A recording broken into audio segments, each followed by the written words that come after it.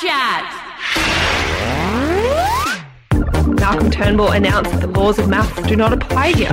One of my favourite brands of comedy, Ariel, is brown people and black people making fun of white people. Senators have been dropping like flies recently. Shouting out the fact that in the Knowles Carter family, women just have one name. Backchat on FBI Radio.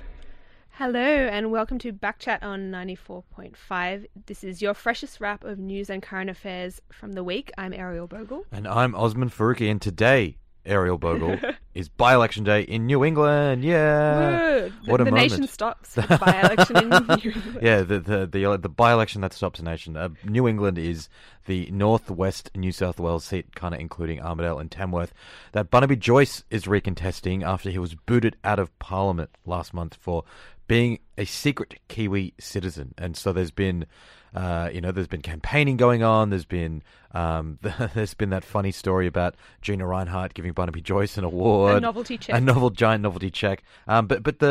What's really been going on in the backdrop has been a lot of internal turmoil amongst the coalition, particularly some bitter infighting between the National Party, that Barnaby Joyce is obviously the leader of, and the Liberal Party. And the Nationals are not happy. In fact, they're really, really unhappy. Here's what the New South Wales Deputy Premier, a guy called John Barilaro, had to say about federal politics on 2GB this week. Turnbull should go. That's what you're saying? Well, my view is Turnbull should give when? Australians a Christmas gift and go before Christmas. There you are. Good to talk to you. Hang in there, will you? We need someone who's got the guts that you've got to stand up and say what the public is saying. It's the Deputy Premier of the New South Wales Nationals and the leader of the New South Wales Nationals telling Alan Jones that Malcolm Turnbull, the Prime Minister, should quit before Christmas. Well, the first question is, Ariel, who is this guy? Good question. Well, I do follow politics and state politics to a degree, and John Barilaro is not hugely on my radar, but he did certainly make a name for himself this week. Yeah, I write about politics full time, and I feel like I should not admit this, but I honestly did not know he was a deputy. I'd heard about him, he was education minister or something like that. I haven't really heard much from him in the state political sphere, and now he's burst onto the federal scene, and he's said that the Prime Minister should resign, which is a way to get your name out there, I guess. Yeah, and it's very interesting because in the wake of the Queensland election, of course, looks like Labor will be back in. The One Nation Party did not, get as many seats as many expected. There were some really big concerns that they would just be taking a whole swath of Liberal National Party seats. That didn't bear out. So I'm not quite sure what a New South Wales Deputy Premier is so worried about. Yeah, totally. It's weird. Is he genuinely concerned that the direction the federal government's going in is alienating the National Party base, or is he just causing mischief because he doesn't like Malcolm Turnbull and there are elements within the Liberal Party and the National Party that want him gone for someone more conservative? It's interesting because, of course, Malcolm Turnbull said that the Queensland election result was not because of federal issues, and there's been some strong debate about that because I think the seats that were lost in Queensland, a lot of the people from those seats are pretty upset and think that it, in fact, was the same-sex marriage debate, the Banking Royal Commission debate, a whole heap of federal issues that have really been capturing the headlines and probably had a lot of impact in Queensland. Yeah, it is interesting to see that the government did backflip on the Banking Royal Commission. It was the National Party, Queensland Nationals in particular, George Christensen and a few others, really Barry O'Sullivan, really pushing this idea of a Royal Commission to the banks. The government refused it this week. They finally signed up to it. And the Nationals will probably claim that as a bit of a win, but it's going this tension is clearly not going to dissipate. And this week, the fact that John Barilaro dumped on Turnbull this week, the week before Barnaby Joyce's by-election, he's probably still going to win, but it's not a good look. And Barnaby Joyce was really unhappy with what John Barilaro said. In fact, Barnaby Joyce said, the worst possible insult in politics is you've done something unhelpful. It's worse than drowning a dog, worse than murder. This is definitely in the category of very unhelpful. So Barnaby Joyce, the leader of the National Party, just said that the Deputy Premier of New South Wales, the leader of the New South Wales National Party, committed a crime worse than murder and worse than drowning a dog. Hectic. Didn't know politics was so hectic. But it's interesting too because New South Wales probably going to have a election maybe March 2019. Yeah, it's fixed term, so it'll be March Yeah. 2019. Yeah. So if a federal election does not happen before then, I suppose the LNP in New South Wales will be kind of worried what impact federal politics will have because the people of New South Wales, the people of Sydney, will not be able to have their say on how the country is going at a national level until beyond the New South Wales elections. They might take the opportunity to punish the locals here. I wonder if that's the fear. Yeah, I think that's a good point. Like, I think the broader thing happening is this fragmentation within conservative politics. So we've seen people like Cory Bernardi split off from the Liberals and start their own thing. There's the Liberal Democrats that have been around for a bit. Now One Nation is making inroads, and even though it hasn't, they only just picked up one seat in Queensland. They got 14% of the vote, and that's something that the Nationals will fear in future elections. In New South Wales, the One Nation Party is in fact not even registered to run in elections, but we have our own conservative, minor party. It's the Shooters and Fishers, and they've had a presence in state parliament for quite a long time, and they have in fact this year in a by-election won a seat off the National Party.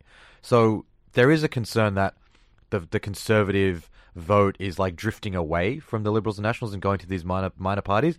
And obviously John Barilaro, even if this might not have been the best way to deal with it, is worried for exactly what you said, that maybe people will give the state government a kicking while they want to actually take the baseball bat to Turnbull. They're not going to have that chance, so they might take it out on Gladys Berejiklian instead. Exactly. And I don't think Australia has tested exactly what it would be like to have a truly functional far-right party on the ballot, because One Nation, of course, Pauline Hanson, it's a personality cult for Pauline Hanson, in my view. Without her, it doesn't exist. And the candidates they fielded in Queensland, for example, were questionable at both. I think if you want to go see what a train wreck press conference looks like, go look at the candidate who it turned out owned a sex shop with a questionable Facebook page. Yeah. Nothing against sex shops, but maybe, make sure that questionable Facebook pages is something media, we absolutely are against. Social media should be locked down before you start fielding candidates.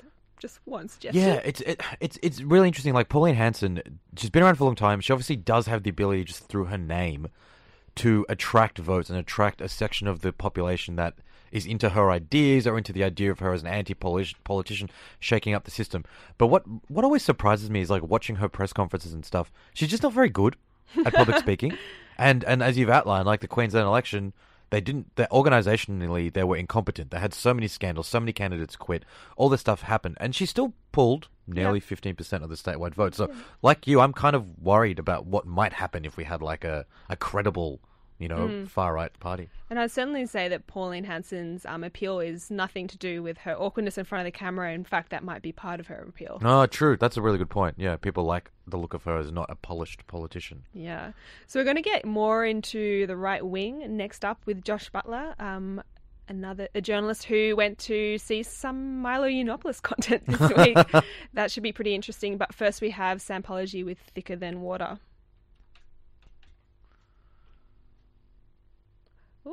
No, we don't. There he is. One moment. I think it's playing. I can sing Sam Pology Thicker Than Water. Actually, I haven't heard this song before. I guess the other thing that's happened in politics this week that we mentioned earlier was the banking roll commission, which the government, as we were saying, the National Party has been pushing it for a long time. The Liberal Party kept saying no, and then weirdly this week, before the Liberal Party could announce its backflip, all the banks came out, because the banks obviously don't like the idea of a banking roll commission, and they were saying, no, we don't need it, it's totally unnecessary, it's why do we need to get beat up on? And then all four of them came out and said, you know what, it's time for a banking roll commission. And then the government looked pretty silly. A very interesting situation. I'm going to try this music again, but there's a language warning on this one if it does play. It's Omar Musa with Assimilate. You're listening to Backchat on FBI 94.5. That was Omar Musa with his track Assimilate featuring Tasman Keith. And to continue the proud tradition of Australia taking people the rest of the world don't want, witness the first fleet, I suppose. Professional right-wing troll Milo Yiannopoulos is in Australia right now. A former editor at Breitbart, his Troll Academy tour is travelling across the country right at this minute. And he's made some waves here, of course. Senator David Leyonhjelm asked him to come speak at Parliament House. The Greens were not happy about that. The Daily Telegraph is taking him seriously, giving him column inches, and basically is having a pretty dream run in Australia.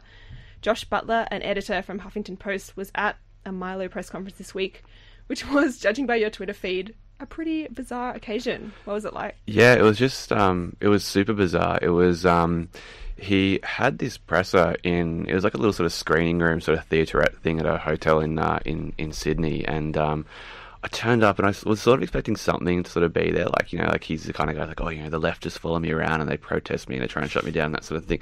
And there was like one confused looking cop sort of standing on the door being like, what am I here for? And this big security guy being like, sort of standing there. And so you walk downstairs and I got there a bit late and he'd already kind of started, and there's a bunch of cameras and all that sort of stuff there. And I walked in and I couldn't like quite, I looked at him and I went, you know, I just did like a double take. He was wearing this like bizarre big like military kind of jacket sort of thing, like not like a camo sort of thing, but like something that you'd imagine like they would have worn in like the French Revolution kind of stuff, like with Chris Martin with that sort of thing, that sort of Coldplay vibe he had in those videos, and he had like the big epaulettes on the shoulders, like the big shoulder pad sort of things, this massive like medal on his chest as well. It was the size of like a small kind of dinner plate. It was just bizarre.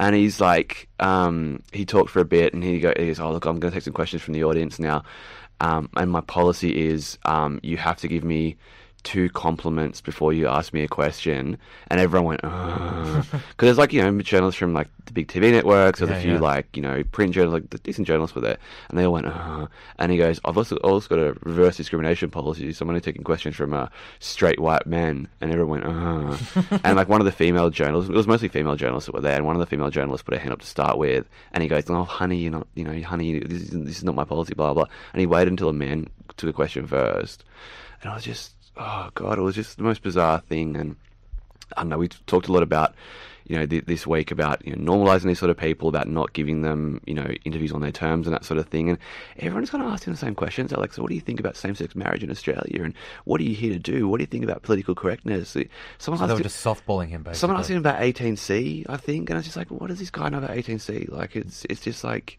who cares what this guy thinks about Australian politics? Like, he wouldn't have known who half these politicians were until a week ago, and Max Marks and his publicist told him about them. It was just a very odd press conference. It was just a bizarre situation. I think we want to kind of go a little bit more into detail into some of that stuff. But before that, do you mind just walking us through setting the scene a bit? What's his deal? Like, what's been happening for Milo? Why is he in Australia? Why do people want to buy tickets to see him? Yeah, he's like, that's a very good question, actually. He's one of those guys, you know, part of this collective, you know, sort of alt-right sort of thing we hear about a lot in America. And like we mentioned, like, you know, he was part of Breitbart, which was, you know, this alt-right sort of propaganda platform, more or less. It's running as a news site. And he's got in, you know, a lot of trouble in, you know, it's been very good for his brand, but, you know, he's got in a lot of trouble in recent years. Like, he was part of the whole Gamergate controversy. Like, he was part of, you know, harassing Leslie Jones, who was one of the actresses in the Ghostbusters reboot. You know, it's just terrible too. He got banned from Twitter over that stuff.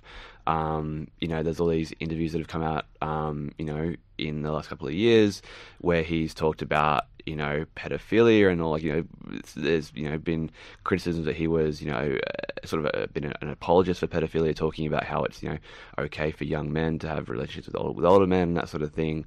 And yeah, I guess the most recent one, he got in a lot of trouble in this really good BuzzFeed report, where it sort of came out that he was, this amazing video came out where he was singing karaoke in front of this crowd of people, which included Richard Spencer, who's like a neo-Nazi kind of dude, who's involved in the Charlottesville rallies. And they're all doing Nazi salutes in the front row and that sort of thing. So Milo's come out here now, and he's like, you know, one of these sort of, you know, incendiary personalities. He's going to come and tell Australia what, you know, how we're going to say ourselves for political correctness and that sort of junk. And it's just, he sold a bunch of tickets apparently, but you know, I'm not sure who to.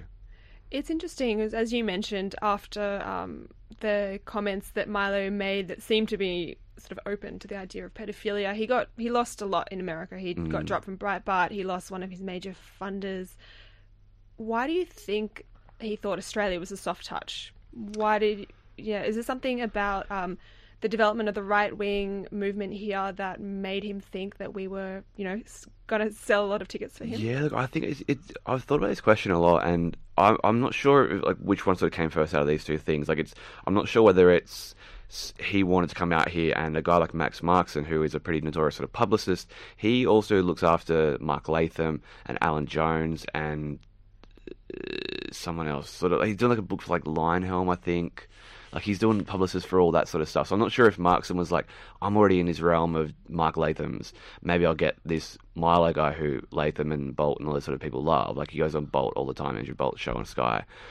Goes on Alan Jones' show on the radio and that sort of thing. Or he's been on commercial TV as well, hasn't he? He's gone on like On Sunrise. yeah. He's been on, I think he went on one of the, not the Today Show, but like the morning show on Channel 9. Studio 10, I think. He had a crack at Jessica Rowe over her hair, which I thought was really weird because they basically had the same haircut. He got up really prominently in his press conference and he's like, oh, Jessica Rowe's, shaved head feminist and she's got the bleached hair. I'm like, dude, your hair is like almost the same. Like she might have like a number 1 razor on the side. You got like number 3, man. What are you talking about? Number 3 is what I got this week, actually. Very good. It's just, it's a very weird situation, and I think there is this sort of growing movement in Australia that is receptive to this sort of thing. That's why Mark Latham gets viewers, and that's why he keeps appearing on commercial TV and on radio, and he's a commentator, and he's in certain demographics he's very much derided and very much sort of laughed at because he's a bit of a moron. But there's people in Australia that respond to that sort of thing. They're anti-political correctness, they're anti-18C, they're anti-white racism, what sort of stuff you want to talk about, and he's just that kind of in that sort of realm of people, and he said he sold 10,000 tickets, so that's not it's not a massive enormous number. He's not going to be selling at a stadium anytime soon, but there is an appetite for that sort of thing in Australia, and I think it's a very weird thing, and I think we're going to see more of it in the next couple of years because it doesn't seem like it's going away, and I'm not sure if there's going to be more of these Milo types imported from the US that are going to come over here, because there are other types that along his sort of lines, but yeah, watch his space, I reckon. Then, when you were talking about the press conference earlier, Josh, you were talking about how a lot of the questions were like pretty soft questions. They were either weird ones about 18C or they were just ones for him to kind of rant on about what he does. But and that doesn't seem like an ideal way to cover someone like him. But you obviously attended the press conference, so presumably your perspective isn't that we should ignore him. Like, what do you think the media could and should be doing better around these kinds of things? Well, I think it's important that we put this sort of stuff in context. Like, it's so easy to treat a guy like this as like, oh, wacky, controversial opinions. Here he is to talk about feminists and that sort of thing. And it's very easy to sort of paint him as this sort of pantomime act where he gets up and he just says controversial things like a dummy. You pull a string on, he says this sort of pre-canned phrase, feminism is cancer, that sort of thing. But I think it's really important as well that when we talk about people like this, you don't just get tempted to only stick onto those big sort of controversial things that will get a headline. Because I waited until the end of that press conference. I was there to kind of watch more than to cover it. I didn't end up writing a story about it because I thought it wasn't worth writing a story about. I wanted to sort of watch the spectacle of it, I guess. And it got towards the end of the press conference and no one had asked him about the Nazi stuff. Right. And no one had asked him about Richard Spencer. And I put my hand up and I went, what's going on here? Do you apologise for this? Do you think it's important? I wasn't planning on writing a story, and by that point in the press conference I knew I wasn't going to be writing a story. But it seemed to me either that every journalist there, again, I'm not sure what of these two options it was, either every journalist there was not aware of this part of the story, of this part of his checkered, very controversial past, to know that he has been caught singing karaoke in front of neo-Nazis, actual Nazi guys that walk around with swastikas and that sort of stuff, jackboot sort of wearing guys. Yeah, and for some reason it's really stuck with me, the anecdote from the BuzzFeed story that his email password, I think, was long knives 1290, which is a reference to Hitler's purge of Nazi leadership, and also the date when the Jews were expelled from England. So Jesus, when your email password is that's the thing, yeah. And he batted this question. I'm not gonna be like, oh, I unsettled Milo. He seemed like for the first point in the whole press conference, it seemed like he was a little bit taken aback. He wasn't expecting someone to ask him about this. Right. I wasn't sure if he thought maybe that Australians hadn't read this report, or it wouldn't be able to follow him. Wouldn't get BuzzFeed here. Wouldn't be able to follow him across the ocean from America to Australia. But no one asked him about it. And it was just bizarre. And I didn't watch any of the TV news coverage that night. I don't know what people included in their reports and that sort of thing. But I think it's important to put this sort of stuff in context and go, yes, it's very easy to talk about Milo. And the Daily Mail have done it this way. I think they put up I saw someone tweet about it. I didn't confirm this for myself, but it was something like 10 or 11 articles they put up about him. Yeah, that's that right. day. Yeah. It might have even been tweeted. I can't remember. Yeah, that's right. And it's just every story with its own. Milo says feminism is cancer. Milo says, Clem Ford is a whatever. Milo says Jessica Rowe is a blah, blah, and they're all separate stories. And it's what are we doing here? Like, it's so easy to talk about this guy as just like I said, like a wind-up kind of act, but like this guy's not a good dude. Yeah, it's interesting though, because I think we're running out of time, so I just want to get this last question in. But it's not only the Daily Mail type media that are having trouble covering the right wing. There was a big controversy last week over the way the New York Times covered this Nazi sympathizer in Ohio. And a lot of people said it was too soft. Like, do we want to know that Nazis own 4 cats and like cooking and listening to the radio? Like, is that valuable? I mean, the argument is that this shows you that the Nazi sympathizer can live next door. It, humanizes them and makes us realize that they could be around us. But it is interesting to come up with a strategy to cover this responsibly. Can you write about Nazi sympathizers without writing about the victims of Nazi sympathizers? Is the picture complete to cover these people when you only cover who they are and not who they affect? That's a tough one, and I think, we haven't had to deal with Nazis for a long time in the media, so I think people are still working. It's a good time, wasn't it? People are still having to work this out, I think, and we're sort of working out how we're going to do this and what the best way to do it and that sort of thing is. And we all know what the Nazis did. We don't know what Hitler was about and that sort of thing. But like for us in 2017 turning into 2018, it's a long way to look back to the 1940s and World War II and that sort of thing, and actually put in context what all that stuff was about. If you're a Nazi sympathizer, it's not just that you like wearing swastikas and walking around in jackboots and stuff. Like you're like, tied to this ideology. There's this, let's exterminate all the Jews in the gas chambers and stuff. And that profile is really interesting because, like you say, do people need to know that this guy has 4 cats and he likes his coffee a certain way and that sort of thing? I think it's really important that we put stuff in context like that. I'm not saying I agree with every way that story was portrayed, but I think it's really important for us to be able to say, these guys can be anywhere. They don't have to be the guys that are marching around in the jackboots, waving the Nazi flags, singing German, chants and that sort of thing. These can be regular guys next door to you. And I think it's important that we see that, and that, we don't just saying, oh, he's not a Nazi because he's a nice guy. It's like, well, you can be a nice guy and a Nazi too, really. Like, well, that's not the best way to put things. But you know what I mean? Like, it can be a regular looking person. You can be a regular looking person. Be nice to his mum and still hate black people. Yeah. Exactly. That's what I was going for. Thank you for saying that. No. So moving swiftly along, we have our favourite segment. My favourite segment. Everyone's favourite segment. Backchat Roulette.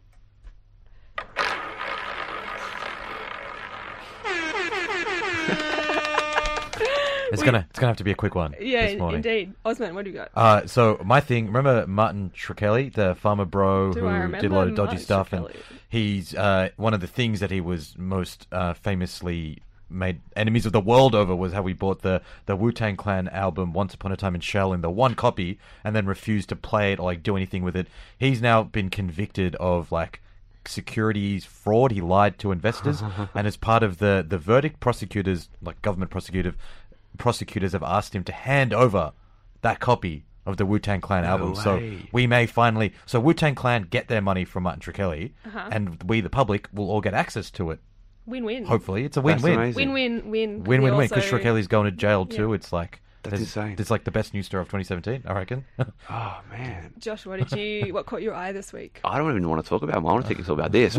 But, no, it's the Sam Dastyari thing. Sure. Like, it's just, got done for, got demoted from the Labour sort of shadow ministry, whatever position he was in, about a year ago, because he, took this money that he wasn't supposed to take from a Chinese donor, and, he got and worked his way, spent some time in the wilderness, and worked his way back up to be, I think, deputy whip of Labour in the Senate, and came out this week that he went to that same guy again and, told him that he might be under surveillance from the authorities and to, leave your phone inside so we can have a chat and, that sort of thing. It's just like, what are you doing, man? Like, and his defense is like, oh, I didn't give him any top secret material. It's like, look, I know Sam Dastyari, I cover, I've interviewed him a lot of times, like, say hello to him in the halls in Parliament when I go to Parliament, that sort of thing. But like, man, what are you doing? Like, you can't do this. You can't go around and telling a guy he might be under as your surveillance and, maybe be a bit careful what you say. It doesn't matter. You can't do that. You're a senator. Yeah. Totally. Such a weird story. So mine quickly is R.I.P. Lil Peep.